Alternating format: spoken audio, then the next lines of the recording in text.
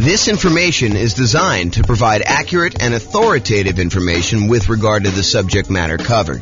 It is offered with the understanding that the presenters are not engaged in rendering legal, accounting, or other professional services. If legal advice or other expert advice is required, the services of a competent professional should be sought. Welcome to the Arlington Real Estate Investing and Real Estate Financial Planning Podcast. Learn all about investing in real estate in Arlington, Texas, with a combination of real estate financial planning and modeling with numbers specific to Arlington. Plus syndicated, more generalized recordings of live and pre-recorded real estate investing classes. Not all of them specific to Arlington. Be sure to stay tuned after the podcast for a message from our sponsors. Well, good morning and welcome, everyone. I am James Orr. I'm going to be the one giving the presentation today. Oh, my goodness. Happy Thanksgiving in advance, everybody. Tomorrow's Thanksgiving for those that are not attending live and listen to the recording. Hope you guys are doing some fun stuff. If you guys have any questions throughout the webinar, go ahead and ask questions in the chat window. I'll try to read them out and go through that. This is a brand new presentation. We've never really done it before, so should be good, though. So it should be good. We're going to go over all the different ways that rules work and that you can use to model your portfolio and kind of test things out and see how things are going, especially in this kind of crazy changing real estate market. Things are moving around quite a bit. Let's just say it that way. So thanks for all who attended live. All right, so let's jump right into the content. So I'm going to give you a little bit of background first about like why we're even talking about rules and how things work. You'll kind of get some information here, but we're not going to cover everything. I just don't have time to kind of teach a full day class on this whole thing. So maybe I'll come back and teach some other parts, but honestly, it's not that hard.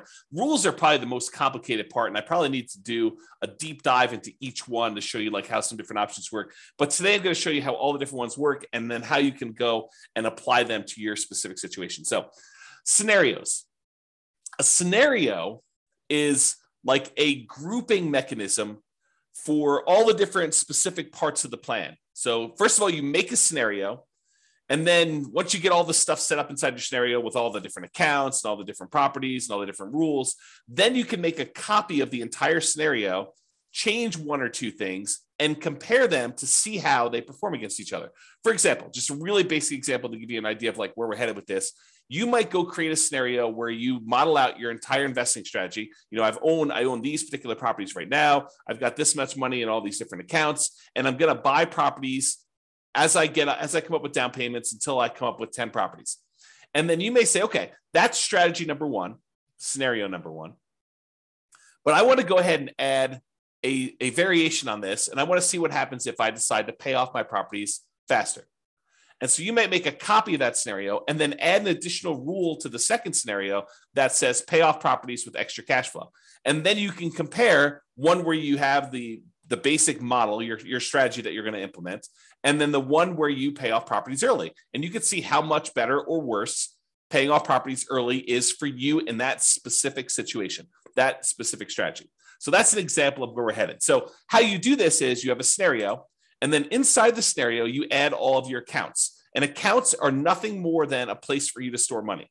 So you might want to have an account where you have all your stock market investments, or an account where you have all of your bonds, or an account where you have your retirement funds, an account where you have all your crypto, if you're still doing that stuff. All the different things that you have where you store money, and they have different rates of return and different characteristics. If you're like got pre-tax money versus post-tax money, you might want to separate those out.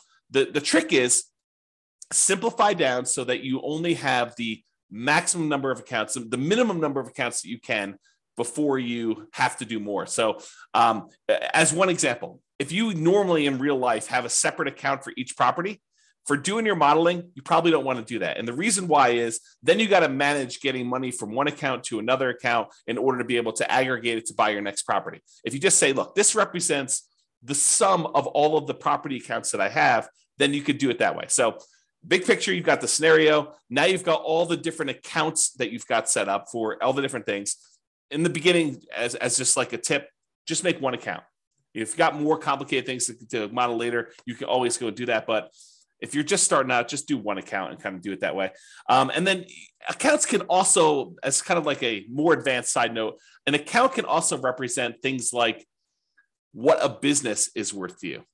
If you think about it, an account really is just a place to store money. So if you say, this represents a business that I own, it's got about $1 million net worth, and you can go ahead and model the income from it somewhere else, you can sort of do it that way too. Okay, so scenarios, accounts, now you've got properties. So inside the scenario, you've got all the different accounts you have, which is all the different places to store money. And then you've got all your properties, all the single family homes, duplexes, triplexes, fourplexes, any commercial buildings, any apartments, any industrial buildings, basically any real property that has characteristics like appreciation rates and rents and taxes and insurance and all those other things. That is another thing. And we break down properties into two major groups. Any properties that you already own. So each one of those is an exact property that you own. And then we don't allow you to make copies. Well, I have to be careful of how I word this. You can make a copy of a already owned property as like a starting point to make another one, but you can't buy more than one of a property that you already own in the same scenario. So any already owned properties you have, just go ahead and add all those as already owned. And then we have this thing called dynamic properties. And really, they're just templates. They represent a property that you might buy more than one of over time. So you can go in there and say, look, I've got a typical 3-bedroom, 2-bath type property that I'm going to be buying more than one of. Right now, they're worth this amount of money. Right now, they collect this much in rent. Right now, their taxes are this and their insurance are this. And over time, the price is going to go up. And over time, the rents are going to go up. And over time, insurance and taxes are going to adjust on this thing. But I might buy one of them this year, one of them 2 years from now, one of them 4 years from now. And so we call those dynamic properties, or you might hear me refer to them as template properties, where you use rules, which we're going to get to in a second, in order to buy more than one of those. So, and any of the properties, whether they're already owned or dynamic, can be single family homes, duplexes, triplexes, fourplex apartments, commercials, industrial, any type of building that you have, any type of real property that you have that you want to do that. So again, big picture scenarios, inside scenarios as accounts and properties. And then what we're going to talk about mostly today is how do you manipulate an account or how do you manipulate a property? That's what you use rules for. So rules go ahead and they say, add money to an account, or increase the rent I'm getting on a property, or buy 3 of these properties, or buy a property every year, or start paying off properties with any extra cash I have in this account. Rules are things that manipulate accounts and properties in the scenario that you could do.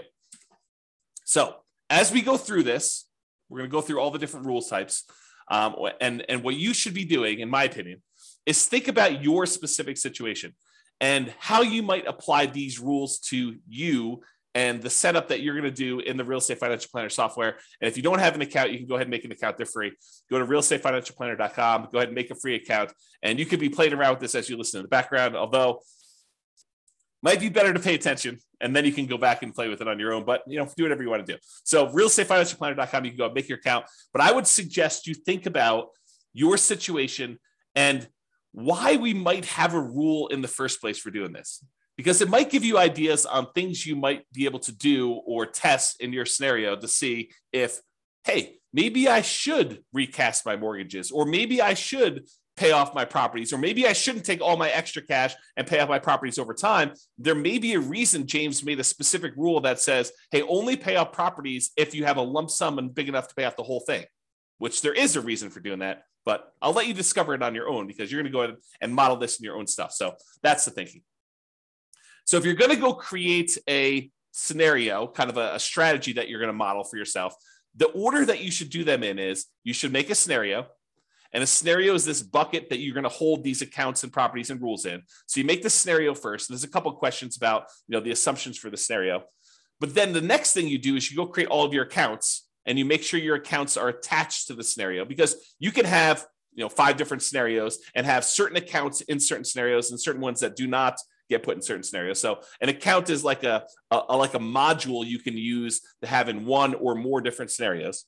Then once you're done making all your accounts, then I recommend you go make your properties, and your properties are going to reference, where do you want to use as the source for your down payments for your properties, which account, and which account do you want to deposit your rents and get your expenses out of from there. So really, in order to do it in order. You should make scenarios, then you should make your accounts, and then you should make your properties, because the properties are going to use the accounts and you're going to want to put those in the scenarios to do that. So it's helpful to do it in this order. Of course, you can add an account later. You can add a property later. It's not required, but it's helpful if you go ahead and do those in order. And then finally, once you're done making the accounts of the properties, you usually make the rules to manipulate what's happening with the accounts and what's happening with the properties. And today, this morning, we're going to be focused in on step number 4, rules. With that being said, so once you go in there and you make your scenario, at the bottom of the page on the scenario is the list of your different rules. And there's a big old button that says create new rule. If you click on the button, create new rule, you're going to be shown a page that looks like this monstrosity on the right, which is just a list of all the different rule types that there are. And don't stress, because that is what we're going to be covering today. I'm going to go over what all the different ones mean and how you might use them so that you're not confused when you go in there and you start playing around with different rules. Okay, let me make sure I check my notes. Yeah, so we're going to basically be focused on what the rule does and when you might want to use it. That's what my goal is today, is to kind of talk about what each rule does and when you might want to use it. I'm not going to go into because it would be overwhelming for you. If I went through and I walked you through each of the options for the different rules and how to set it up, not going to do that. Today is going to be, hey, look, here are all the different rules and a whole bunch of different ideas for how you might want to model your own real estate investing strategy, what you should be doing, and to see how it all works out. So when you might want to use it is kind of what we're covering there. Okay. So with that being said, if you notice on this right-hand side, for those that can see the image, if you're listening to the audio, don't stress, I'm going to go over it in detail. But on the right-hand side, there's different groups. There's a group for buying properties, for selling properties, for impacting mortgages, for adjusting scenarios, accounts, and properties, and for other rules. So all I did is I just broke down and I said, hey, these are what the basic groups do. So if you're looking for a rule that does a specific thing, you may want to look under this heading. It's like groups of different rules. So buying properties, there's rules that are all about buying properties. You use these rules to buy dynamic. In other words, the template properties. You do not use these rules to buy anything that's already owned. You either need to have the property in your scenario as already owned, or you do not. So you don't use rules to buy properties that you already own. That's another way for me saying that. So you use these rules for buying properties to buy any template properties. And the template properties, again, are just ones that you've set up that you say, look, I might want to buy a duplex in the future, or 5 duplexes in the future, or an apartment building that looks sort of like this, or 10 apartment buildings that look sort of like this. So you either can make different dynamic properties with slight variations, or you can make one say, yeah, I'm going to be buying properties that sort of look like this, and I'll buy 10 of them, or 5 of them, or 7 of them, or 14 of them, or whatever you want to do. Okay. And you can't buy more than one or buy an already owned property again later in the scenario. I already talked about that. So group number 1, buying properties. Group number 2, selling properties. And we could sell properties in a variety of ways, but these are all the different rules about selling properties. You can sell already owned properties. You can sell template properties. And so these are different rules for saying, look, buy a property, own it for 2 years, then sell it. Buy a property when the return on equity drops below a certain ratio, then sell that, and then use the proceeds using a different rule to buy more of them. So you could do stuff like that. So we're going to have a whole set of rules about selling properties. We have a whole set of rules that impact mortgages, like pay off mortgages with extra cash flow, or pay off mortgages when I have a big lump sum, or pay off mortgages if after doing the calculation, I could then achieve financial independence if I paid off these mortgages, or recast the mortgage. And recasting a mortgage, for those that don't know, is, let's say you have $10,000 that you got a bonus from work or whatever it is, $10,000. If you go down to the bank, let's do this first. If you send in the $10,000 to your mortgage company and you pay down your mortgage by $10,000, your monthly payment does not change. The amount of time you have left on your mortgage comes in. So if you had 20 years left on your mortgage and you paid $10,000, now your mortgage might come in by, you have to do the math because it changes over time, but it might come in by 2 years. Okay. So you have 2 years, you'll pay off your mortgage 2 years faster if you just make the regular payments from then on, if you just sent the $10,000 in. Or with some mortgage companies, you could take that $10,000, you could go into the bank or call them up on the phone and say, look, I would like to recast my mortgage. And they say, okay, if you send us the $10,000, we will go ahead and restructure your mortgage so that it still pays off in the same amount of time, but your monthly payment goes down by, let's call it $100 a month. They do a calculation to figure out what the new math would be so that it pays off still in that same amount of time. And now you can reduce the amount of your monthly payment, improve your cash flow, as an example, by recasting your mortgage. And they may charge you a fee to do that, by the way. They may say, hey, it's $500 to do it, but we'll recast your mortgage. So you pay the $10,000 or you pay $9,500 and they take the $500 out for recasting your mortgage, and they do that. So that's what recasting mortgage is, and there's a rule to do it, which we'll talk about. Or you might have a rule to refinance a property. So we'll talk about that too. Then we have another set of rules for adjusting scenarios or accounts or properties. Let's say, and I'll get into the details, so I'm going to go over all the different rules. But let's say, as an example, you say, hey, at some point in 5 years from now, on whatever that date is, what is today? On Thanksgiving of 2027, I am going to hire a property manager, and then I'm going to have my property management fee go from 0% to 10% in all my properties. Well, you can use a rule that starts 5 years in the future that go ahead and sets the property management in all your properties to be 10%. That's what you can do by adjusting different values on all these different things. That's just one example.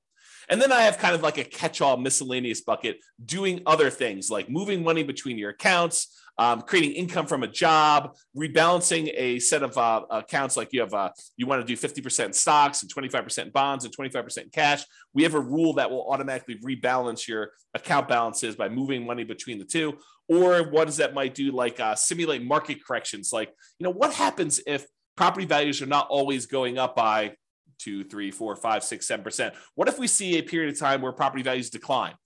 And maybe that doesn't happen this year. Maybe it happens next year for 2 years. And maybe it happens 10 years in the future for 5 years. So we could use rules to kind of do things like that for market corrections. Or maybe you want to say, I don't know when this market correction is going to happen, so let's have it be random. And I don't know how big it's going to be. It could be 2% down. It could be 15% down. It could be 50% down. We don't know. And so you can go ahead and set these rules up and say it's going to happen at some random point in the future. And you could set the frequency and all sorts of stuff. And we don't know how big it's going to be. Maybe it's going to be, somewhere between 0 and 20 or 0 and 50, whatever you want to set up for your kind of rules to model all that stuff. And then you can see how your particular portfolio, the strategy that you're planning on doing, is impacted by all of these changes. And the idea is you make scenario A, which is your baseline kind of like model. This is what I think I want to do. And then let me test out, should I pay off my properties and how much better or worse is that? And then you can compare the two scenarios on the same chart and look at a whole bunch of things like, how does this impact cash flow? How does this impact all the different things that we measure as risky, like your debt to income ratio or your resiliency or the months of reserves you have, or how much faster does A versus B get me to financial independence? And you can look at all those different things to do that. Okay. Before I go on, because I think I'm going to get into the rules next, does that make sense to everybody? If at least one person can tell me, yeah, that makes sense. Good job, James. Keep going. Or I'm really confused. You should stop now because we're not going to get very much further. If you could put the chat window, that'd be awesome. No one is responding. Unbelievable. Okay, good. Ben at least is. Okay, this is awesome. All right, I appreciate it, guys. Thank you for participating. Okay. All right, so let's talk about the rules to buy properties. There are two different rules to buy properties. Buy properties on a specific month yearly, or buy a property when an account has a down payment. Okay, yeah, I appreciate that. Someone said, I'm following along, but might get behind if I'm doing something else. Yeah, no worries. Okay, that's cool. Okay, so rules to buy properties. So there's two different rules that we have to buy properties. And you might think, man, you should have a lot more complicated rules than this. Honestly, this really is sort of all we need. You buy a property on a specific monthly year. And as an aside, if you're listening to this and you're like, James, how do I do XYZ? And you can't figure it out, just drop me an email. Drop me an email. Let's go to the support page, drop me an email and say, look, how do I do this? And I'll tell you either you can't do it, or here's how you do it, or I should make a rule for that because it just didn't occur to me to do that. But a couple of rules have come about because someone said to me, hey, James, how do you do this? I'm like, you really should be able to do that. We've never done that modeling before, but it makes a lot of sense that you should do it that way. Let me go and make the rule for you. And then it took a little while, a couple of days, something like that. We made the rule, but I made the rule. No promises it's going to happen in a couple of days for you. All right, so buy properties on a specific monthly yearly. You use this rule to buy a property every March, as an example, every year. And you could say, during this 5-year period, you can have rules run for certain periods of time. During this 5-year period, every March, go ahead and buy a new property. Okay. Or the most common way we buy properties is buy this property when my account has a down payment and all the stuff that we need, like reserves and, a certain threshold in the account, plus 6 months of reserves for my personal expenses, plus 4 months of reserves for all the properties I already own, plus 6 months of reserves for this particular property. Then go ahead and buy another property and do another dynamic property and do it that way. And that's the most common one that we use to do that. Okay. So here's what it looks like on the page. So I'm just going to go through like what the rule is and what it does. So buy a property in a specific month. You use this rule to buy a property every year on a specific month. And you can do every month of every year. So if you wanted to say, hey, I want to buy a property and I want to do it every month of every year, you could do it that way, or every January or every February, every March, so on and so forth. You could do each one. And you can just do it that way. So imagine so when would you want to use this rule? Imagine you have $1 million invested in an account. Let's say it's a stock market account. You're thinking you just discovered real estate investing. You're like, hey, I want to see what happens if I take the stock market account that's earning 6, 7, 8, 9, 10, 11, 15%, whatever it is for you in your stock market account that you're modeling.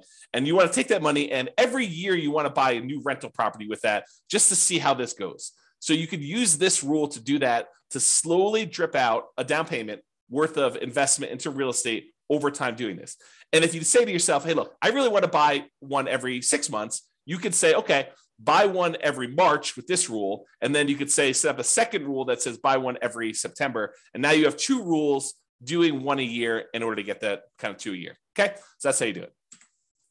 All right. So buy a property when account has down payment. This one allows you to buy a property as soon as you have enough for the down payment, plus any closing costs, plus any reserves. And as you can see by the image on the right, there's a lot of options for you to define what this means. So you might want to define, hey, I need to have at least $10,000 in this bank account, adjust for inflation or not adjust for inflation, plus 6 months of reserves for this property, plus 3 months of reserves for all the other properties that I own, each other property that I own, plus 5 months of personal expenses, and then only buy 3 properties with this rule. Stop this rule after I own 3 properties. So there's different things you can do to manipulate this. And there's also stuff you could say, do I want to take into account my debt to income, like make sure that my debt to income is below a certain number? Or you could say, I'm buying creatively. I'm going to go buy properties subject to, or I'm going to go buy properties on lease options. So the debt to income doesn't matter because I'm actually buying an LLC anyway. And so ignore the debt to income ratio on that, or whatever you want to do. Or maybe you say,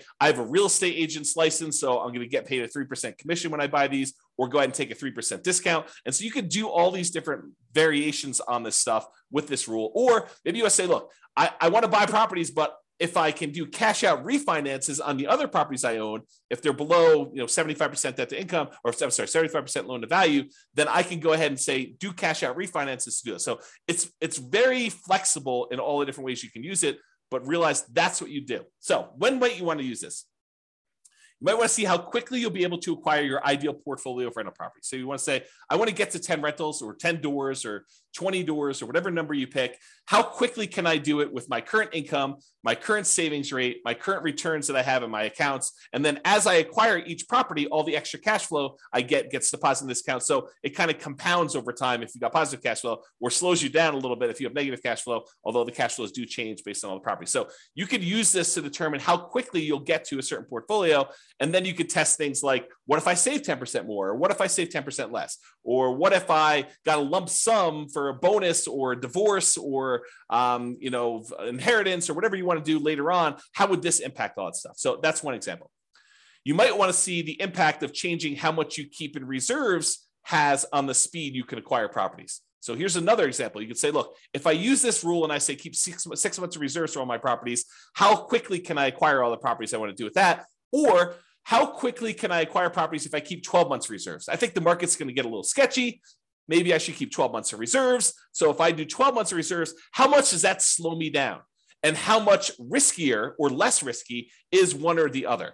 Or how much extra net worth will I have if I don't do 12 months of reserves or 6 months of reserves or 2 years of reserves? You pick the numbers, okay? So you could use these different rules and make copies of the scenarios to kind of test those. You could see the impact of doing cash out refinances to buy new properties. We kind of talked about that little part of the rule, but you could use that as a way to do that. You can also see the impact of getting a real estate license or acquiring properties creatively. So if you want to test out Now that interest rates have gone up quite a bit and there are a whole bunch of really low interest rate properties out there, maybe you want to say, well, what if I were willing, not everyone is, to go ahead and do marketing to find motivated sellers, go buy properties creatively and buy properties that way? What impact does that have? Does it make it a lot faster? Does it make it a lot riskier? What does it look like if I go ahead and model that in a variety of different ways? And I'll make a side note about this because I think it's important.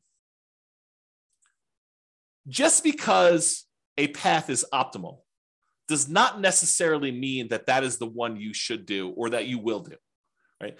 I could go and model something and I could tweak everything and say, this is the optimal path, in parentheses, if everything goes my way, if everything goes exactly the way I modeled it, right?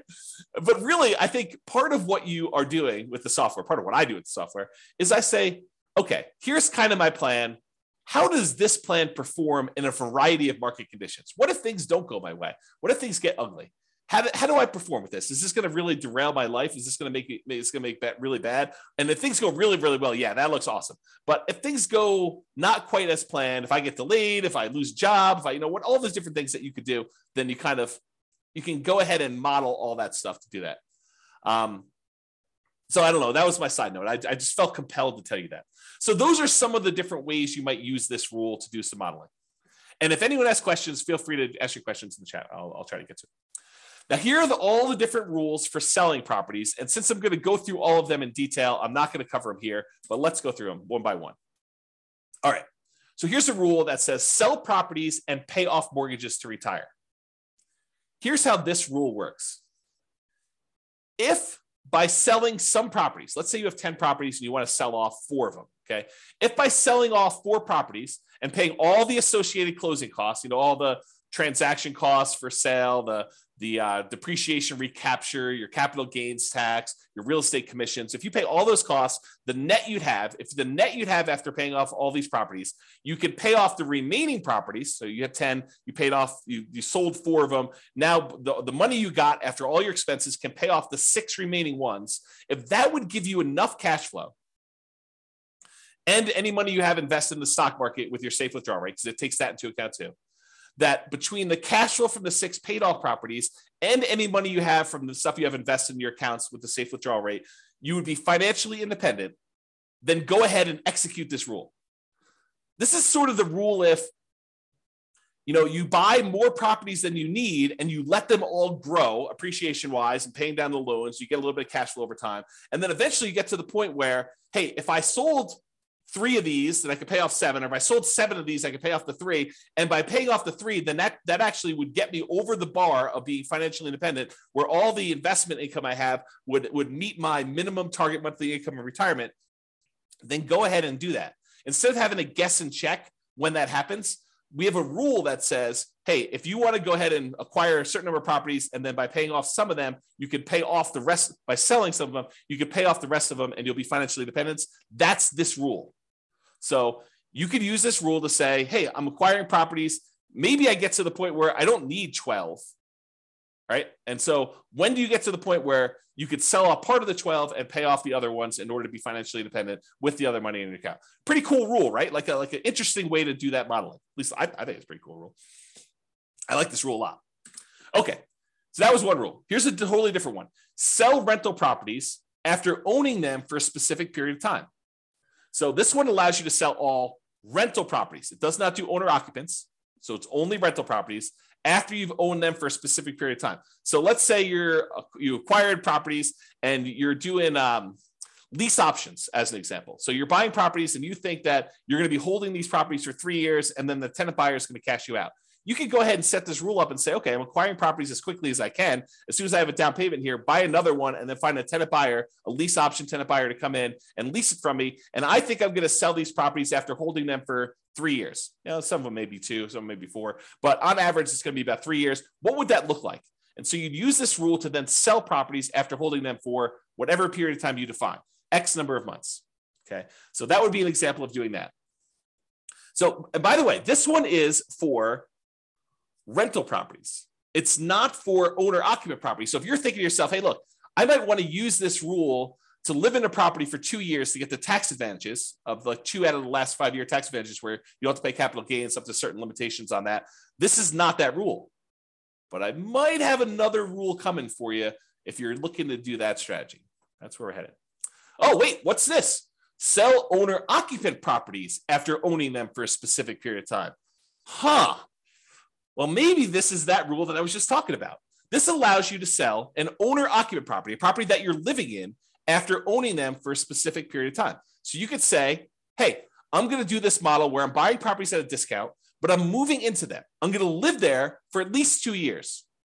Why 2 years? Because there are some tax advantages for you living in an owner-occupant property for 2 out of the last 5 years.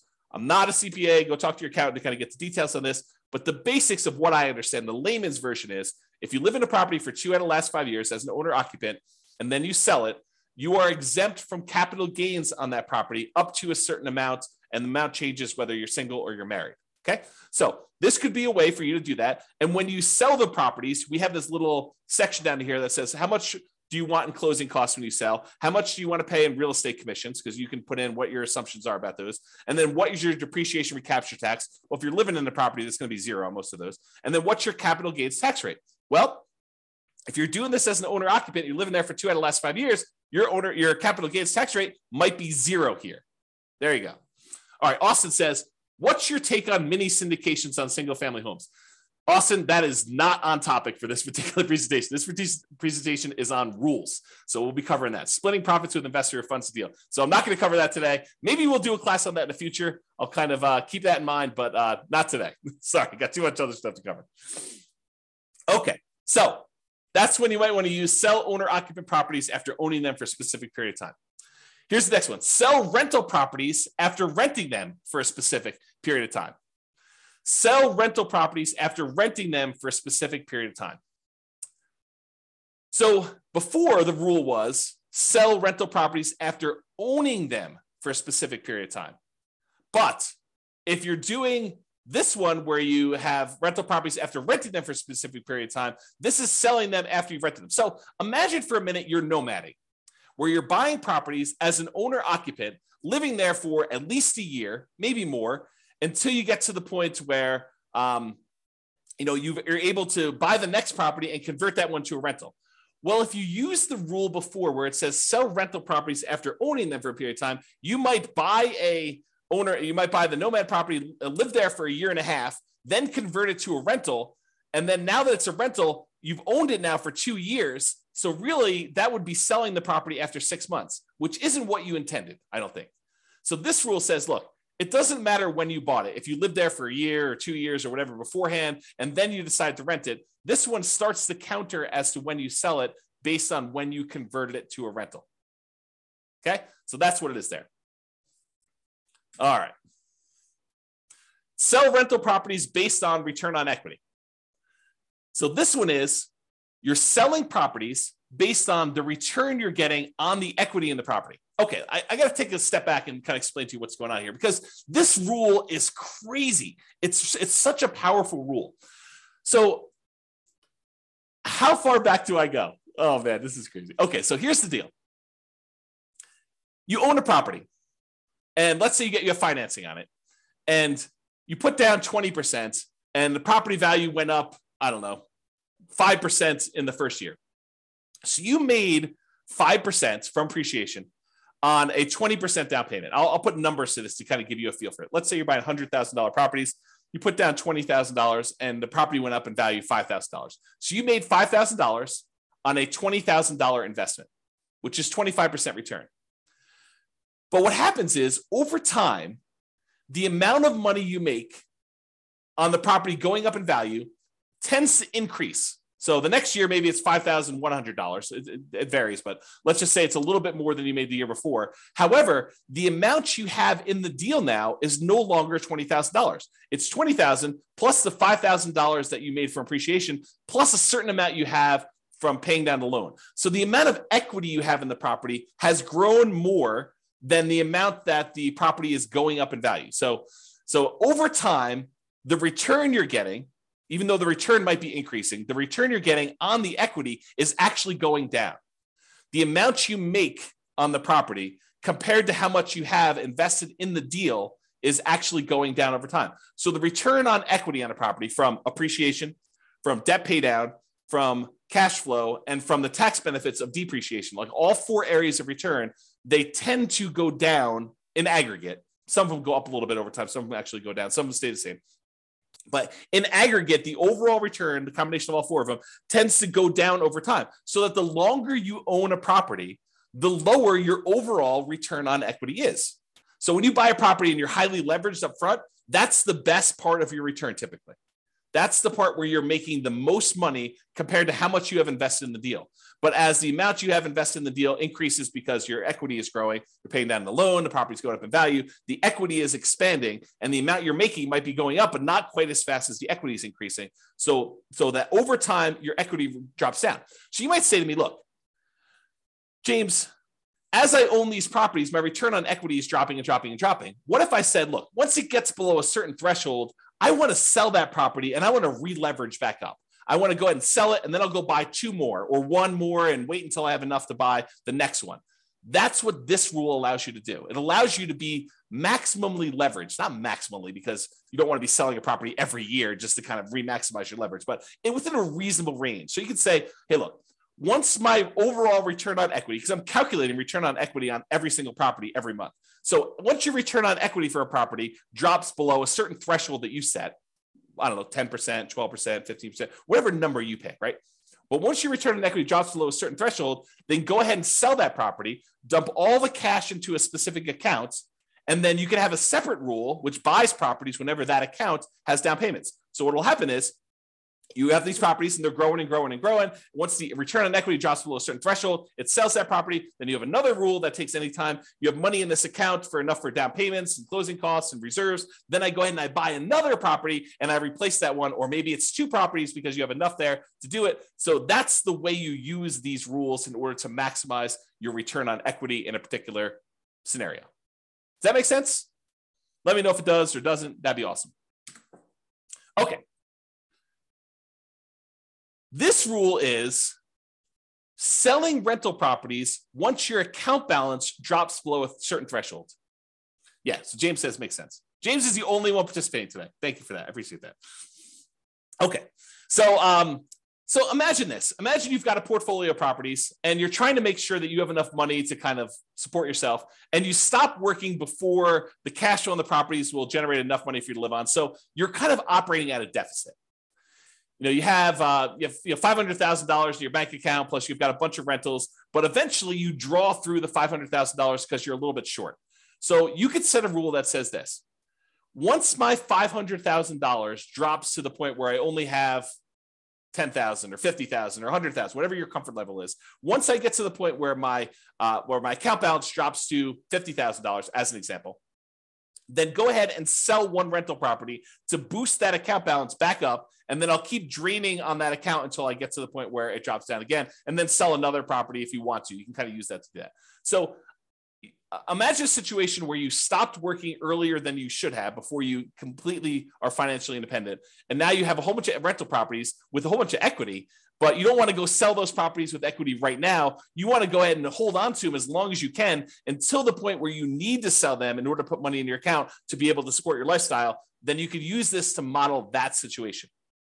Or you could say, look, as soon as I get to the certain point where this account balance drops to a certain level, go ahead and sell a property because I want to be able to use that money to buy new properties. You could use that too. So this is similar to a rule that we're going to have later, where instead of selling the properties, you do a cash out refinance in order to bring your account balance back up. So they're sort of like a pair of rules. This one is the sell the rental. You sell it, you pay all your expenses on it, your closing costs, real estate commissions, depreciation, recapture tax, your capital gains tax. You can go calculate all those, and then the net gets deposited to your account.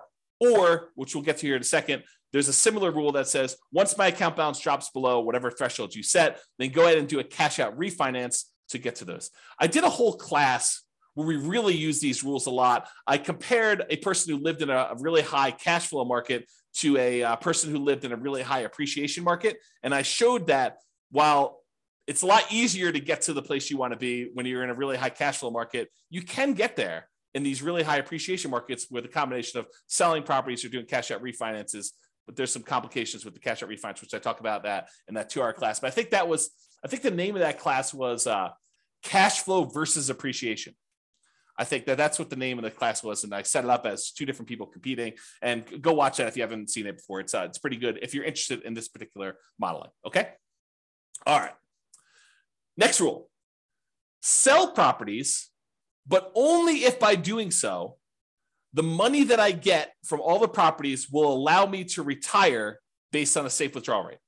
So I mentioned safe withdrawal rate earlier. I'm going to take a moment to kind of make sure everyone understands what I'm talking about. So there's this study, it's called the Trinity study. And what it basically did is it went back through historical stock market rates of return. And it said, if you only take out 4% of your of the amount of assets you have invested in stocks and bonds, then the likelihood of you running out of money in a 30-year retirement period was really, really low. That's the basics of the study. And so what they called that 4% was a safe withdrawal rate. And I'm using safe in quotes because there's been some arguments that it's really not so safe. There's been arguments by the guy who came up with it that it could be a lot higher than 4%. So really this idea is, if you have a certain amount of money invested in stocks and bonds and maybe some cash, what percentage of that portfolio, if you have $1 million, what percentage of the $1 million can you take out each year where you are not very likely to run out of money? That's what a safe withdrawal rate is. So you've defined what your safe withdrawal rate is in the software. You basically say, my safe withdrawal rate is 4% or 3% or 5% or whatever number makes sense to you. And you can test these things, right? You can go ahead and run a scenario at 4, you run a scenario at 5. What difference does it make? Run a scenario at 4, run a scenario at 3, maybe do some market corrections in there to see how that plays out. You can do all this stuff. But this rule says, look, I've got a bunch of rental properties, and maybe I have a little bit of money invested in the stock market right now in one of the accounts in there. And so what I want to do is I want to check each year and say, hey, look, if I sold all these rentals and I paid, closing costs, I paid real estate commissions if I've got any, I paid my depreciation recapture tax if I've got any, I paid my capital gains tax if I've got any. If I paid all those expenses on it, the net amount of money that I would take and I would deposit into my account balance, invest in the stock market. If I did that, would the money in the stock market allow me to retire? Would my safe withdrawal rate for the amount of money I have in the stock market allow me to be financially independent? And if so, go ahead and sell the properties. Kind of a cool rule, right? You basically have all these properties you've acquired. What if you took them all and you sold them? Could you actually achieve financial independence? And this rule tends to come up. I probably should do a class on this. This rule tends to come up when you're in a market where the cash flow you're getting, the cash on cash return you're getting, or it's actually the cash on cash return on equity you're getting, is less than your safe withdrawal rate.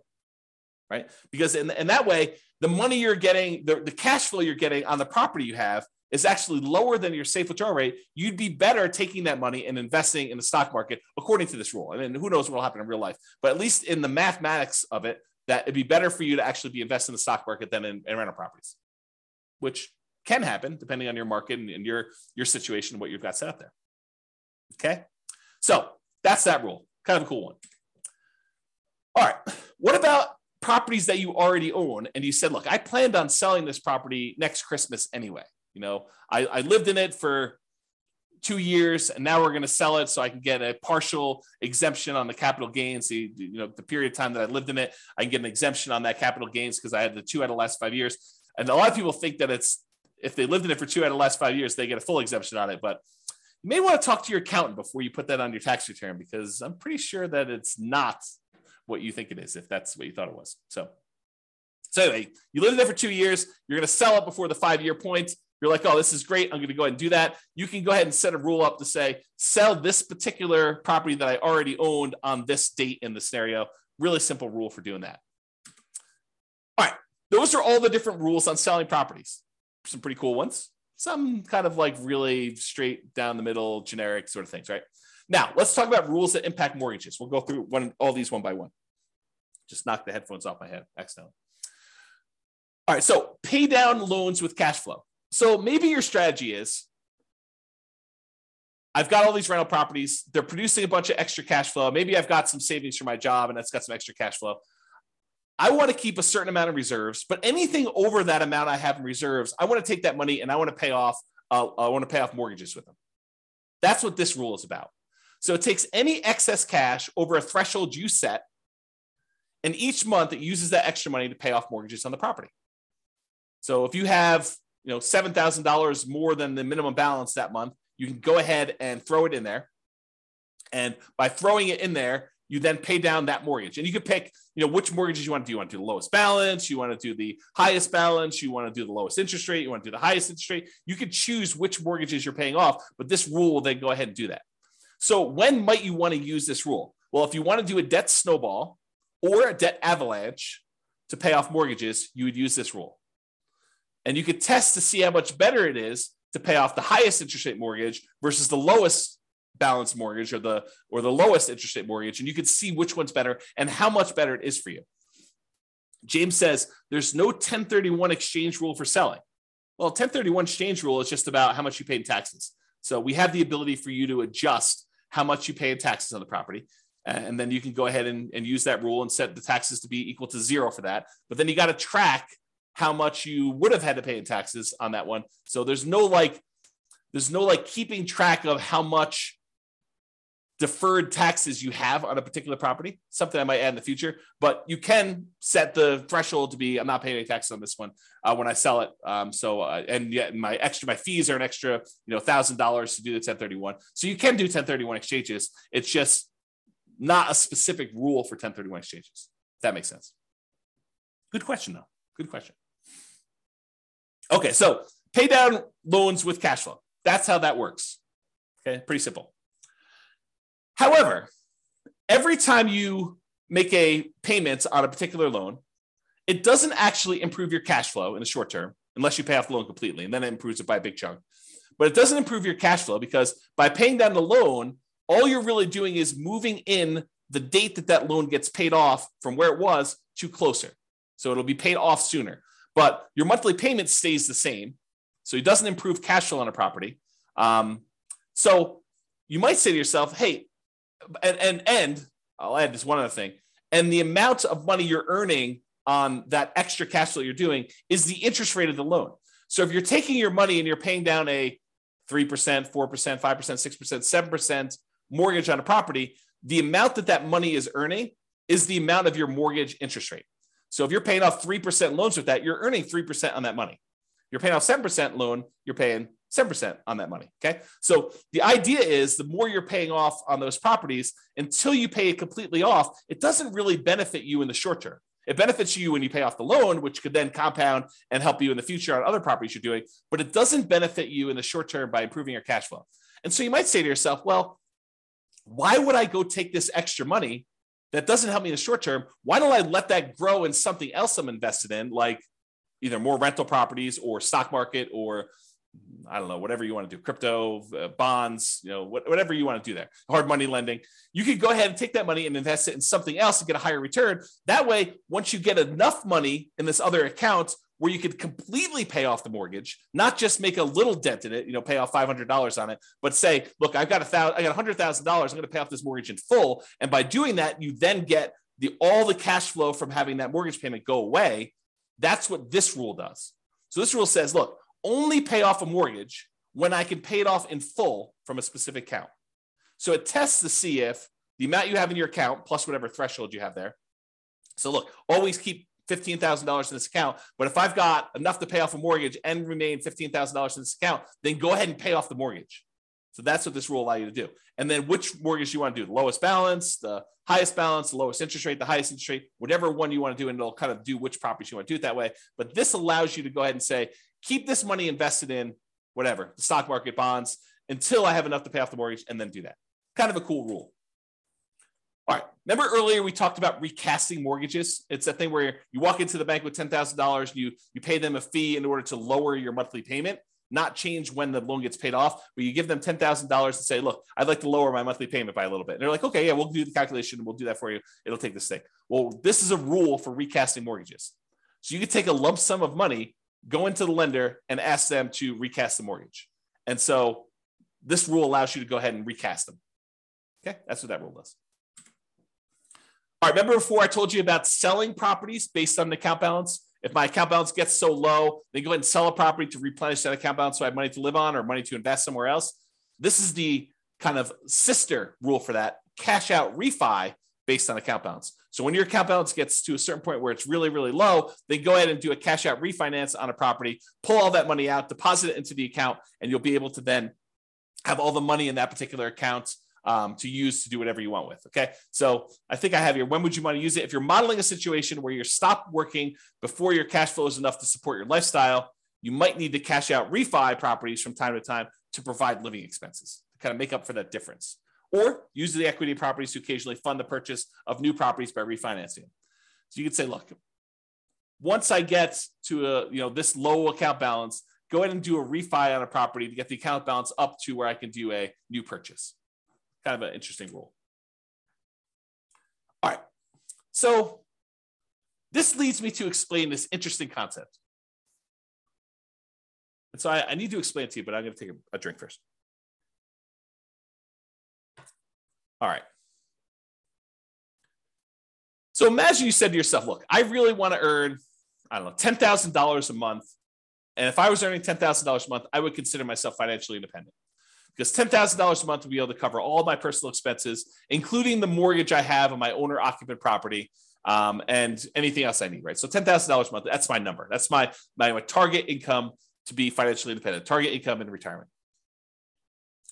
But what if you didn't have a mortgage on your owner-occupant property? Would you need that $10,000 anymore? And you say to yourself, no, I wouldn't. So I can either have $10,000 if I have a mortgage on my owner-occupant property, or I only need $8,000 if I don't have a mortgage on my personal property anymore. And so the software allows you to select whether or not to move your financial independence number down when you pay off your owner-occupant mortgage or not. And so if you have that triggered, which is in the scenario section, this rule becomes super interesting, because what this rule says is, look, if I'm close to my $10,000 a month number, my target monthly income number in retirement, but I have enough cash in my account balance or stocks or whatever it is in my account balance that I could pay off my owner-occupant mortgage, and if I did that, I would be financially independent, then go ahead and do it. So this is a situation where the passive income you have coming in from your stocks and all the cash flow on all the rental properties is really close to your number. It's at 80% or 85%. But you have enough extra cash lying around somewhere where you could pay off your owner-occupant mortgage because the balance is low enough that would actually lower the amount you need, and it would trigger you being financially independent. Then go ahead and pay off the owner-occupant mortgage. That's what this rule does. Pay off owner-occupant mortgage if FI, financially independent. All right. These are going to be really quick. These are the rules that allow you to adjust values on your scenario or on different accounts you have or on different properties you have. Okay. So set value on scenarios. What this rule does, it allows you to change any values you defined for the scenario at different points in the scenario. So originally you thought your safe withdrawal rate was going to be 4%, but 10 years later you say, hey, look, now I want my safe withdrawal rate to be 3%. You'd use this rule to run 10 years later and change your safe withdrawal rate number from 4% to 3%, as an example. Or you defined your refinance mortgage interest rate in your scenario as 5%, which is low now, but at the time seemed reasonable. And now you're like, look, in the future, I want this to be 7%. You can use that to change that too. You can use this set value on scenarios to do it at some point in the future. Or you want to say, hey, look, my minimum target monthly income retirement threshold is now $4,000, but I want it to be $5,000 in 5 years from now. You can do stuff like that. Or your safe withdrawal rate number, as I use as an example. This is that rule that allows you to do that. The set value on accounts does the same idea on accounts, though. So let's say you were earning 1% on savings at the start of the scenario, but you think that's abnormally low. And by 3 years in the future, that should really be at least 2% or 3%. You could use this rule to say, set the value on the account, set the return I'm getting on that account to go from 1% to 3 years later and on to be 3%. Or you say, I want to set it to 1% now, but a year from now, I want it to be 2%. And a year from then, I want it to be 3%. And then you could use it to do stuff like that. Or the other thing it could do is you could set it to be a random number. You could say, look, the return on my savings account is going to be somewhere between 1% and 3%. Have it change monthly by somewhere between this range, or add a little bit to it or subtract a little bit to it each month. You could do a whole bunch of things with making it random to simulate the stock market or what you're getting on savings, or what your business return might be if you're using an account to store kind of business stuff or bonds or anything like that. So you can use it to do random numbers as well if you wanted to. Same idea, but setting values on properties. You could say, look, my property appreciation rate is now at 1% because I don't think property values are going up in the next couple of years. But 3 years from now, I think the market's going to be normal, and we're going to set it to be equal to 3% from there. So you can have a period of time where properties are appreciating at a slower rate or at a faster rate, and then you could change it to be something else later. You could do the same thing with your rent appreciation rate. You could also do things where you hire or fire a property manager and set it from 0 to 10 or 0 to 8 or 0 to whatever. You could also do maintenance on a property. You say, look, it's just a brand new property I bought, so maintenance is going to be low for the first couple of years, and then maintenance will increase. You can go ahead and do that too. So this rule allows you to set values on properties over time and change those. And then if you go ahead and you change these things, but you're like, look, then I want it to return to whatever was normal at the very, very beginning, we have a rule that says reset the original value on an account. So if I was doing 1% and then I was screwing around with it for a whole bunch of years, and then after 10 years, I wanted to go back to whatever was set at the very beginning, we have a reset original value on accounts rule and a reset original value on properties rule for you to go ahead and mess with those. All right. I think this is the last section. Maybe not. We'll see. So any questions? We'll use this as a pausing point. Any questions? Is this good? You need me to slow down, speed up? Is this helpful? Anything? Nothing? So good so far. Okay, awesome. Again, James is the only one participating. I appreciate that, James. Everyone else is sort of just, I don't know, voyeurism or whatever they call it when you kind of just watch things. Okay, cool. All right. So here are a whole bunch of rules that do other things. So add to or subtract from the account balance. Let's say you're like, hey, look, I got this account. I know I'm going to get a bonus that's going to come in, a one-time deal or an inheritance that's going to come in at 16 months in the future. I want to be able to have a way for you to add a lump sum to your account or pull a lump sum out and say, look, I know that I'm going to have this big payoff for a lawsuit or something like that. I'm going to need to pay out a certain amount of money. Then I can go ahead and subtract this amount of money from my account at that point in the future.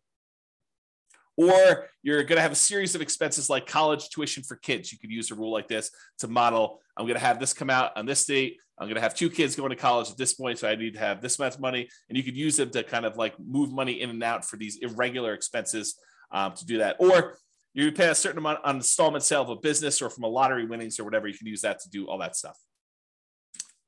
All right, transfer money between accounts. So you have money in the retirement accounts, or you have money in a regular account that you want to move to a retirement account. You can move money around between accounts using this rule.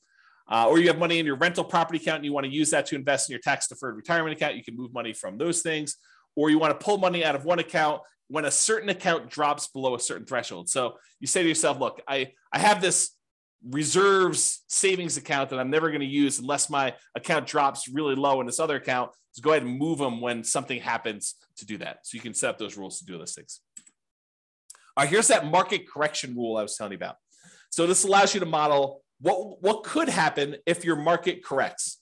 If your account balance or your properties all are affected by these things, you could do that. So this allows you to change the amount that is in accounts that you select. So it doesn't have to be all of them. Like a savings account may not be affected, but a stock market account might be affected by a market correction. And which properties you want to have impacted by this thing, and then by how much.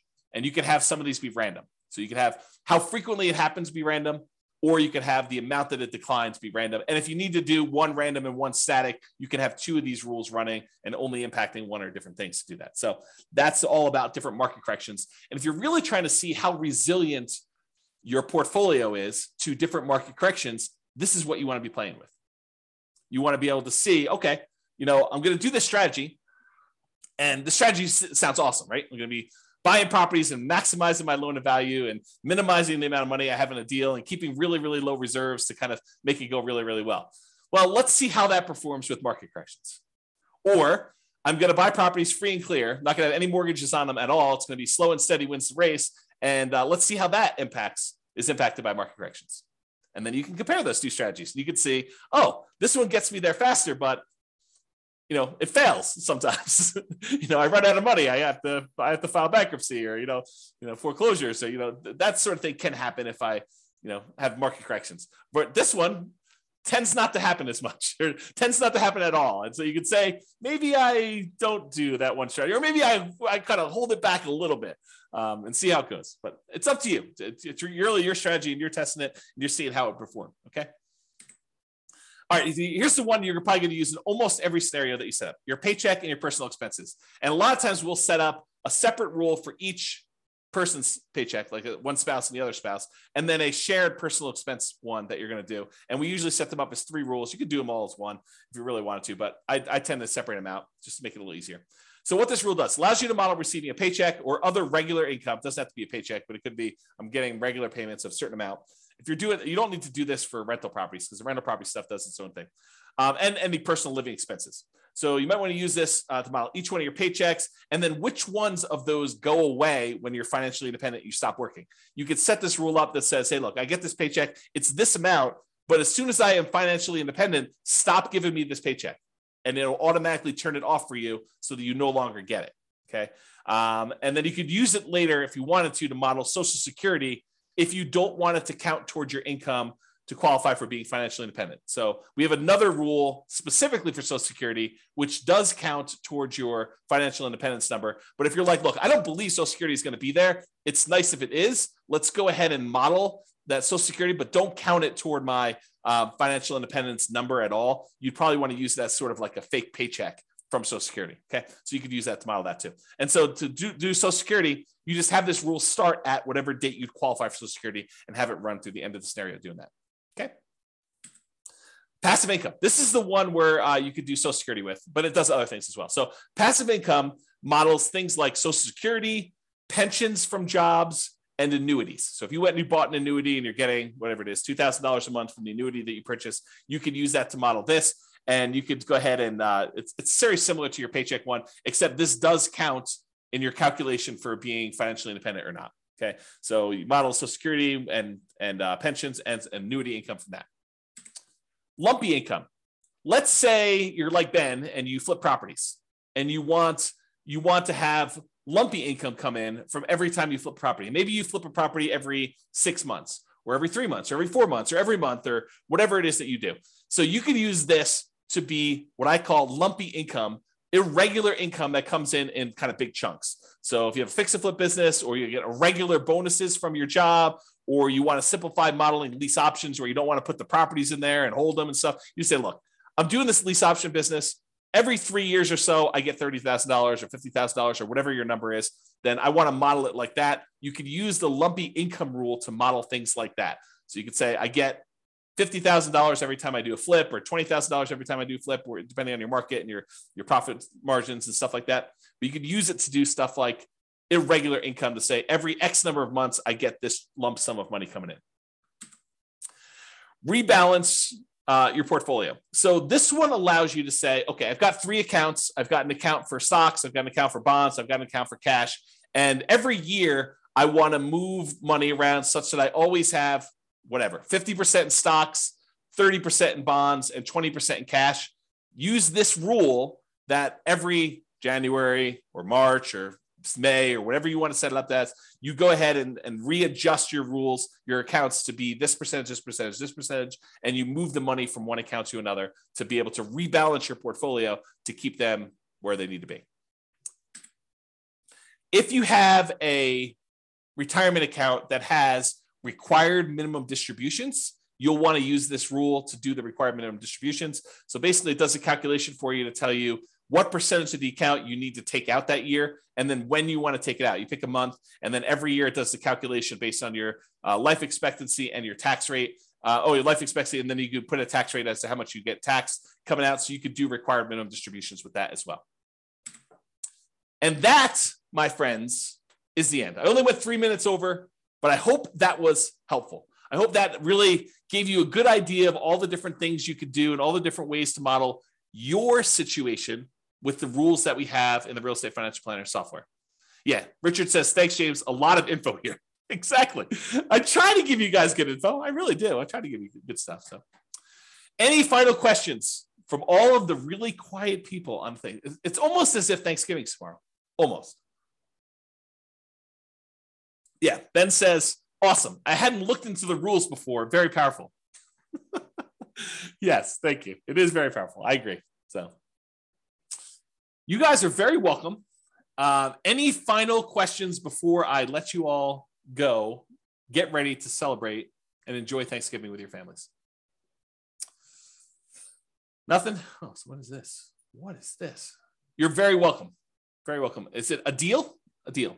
Thank you very much. A deal. A deal. That's a great name to be like in a real estate investing kind of person. There you go. Thanks for doing these classes. You miss the ones in person, but this is great. You are very, very welcome. James says, no questions, good material. What is the software you're using? It's the Real Estate Financial Planner software, realestatefinancialplanner.com. It is the software I wrote to be able to do this modeling. So it's not like off-the-shelf software. I programmed it for you. I did it as my service to you. So there you go. It's available on the website, realestatefinancialplanner.com. Go create a free account and you can do all this modeling. And honestly, you don't need to start from scratch. I'll probably do a whole class on this, but if you go to realestatefinancialplanner.com/model, just pick your city. And I've made some sample scenarios for you to start from. Go ahead and just copy that right into your own account and then just edit. That way you don't have to go create everything from scratch. You can say, oh, I see there's a property here. Let me go ahead and change this to be closer to what my properties are and go ahead and do that. Yeah. James says, cool. I'll start modeling this weekend. Yeah. Let me know if you have questions. That'd be good. All right, folks. Thank you all for coming. I do appreciate it. Have a great Thanksgiving, and I will see you all post-Thanksgiving. Bye-bye for now. Thank you all. With home prices up, mortgage interest rates up, and rents up, but not quite enough to counteract the higher prices and interest rates, cash flow on rental properties in Arlington is harder than ever. Book a call with the Real Estate Financial Planner to apply our proprietary 88 strategies to improve cash flow on your rental. See the show notes for a link to schedule your call and improve your cash flow today. If you're a real estate agent, lender, or professional in Arlington that wants to help our real estate investor listeners, consider reaching out to learn about collaboration opportunities with this podcast. We'd love to add more value to our listeners by having you assist our investors buy, sell, and finance their real estate investments. See the show notes to schedule a call to discuss collaboration opportunities.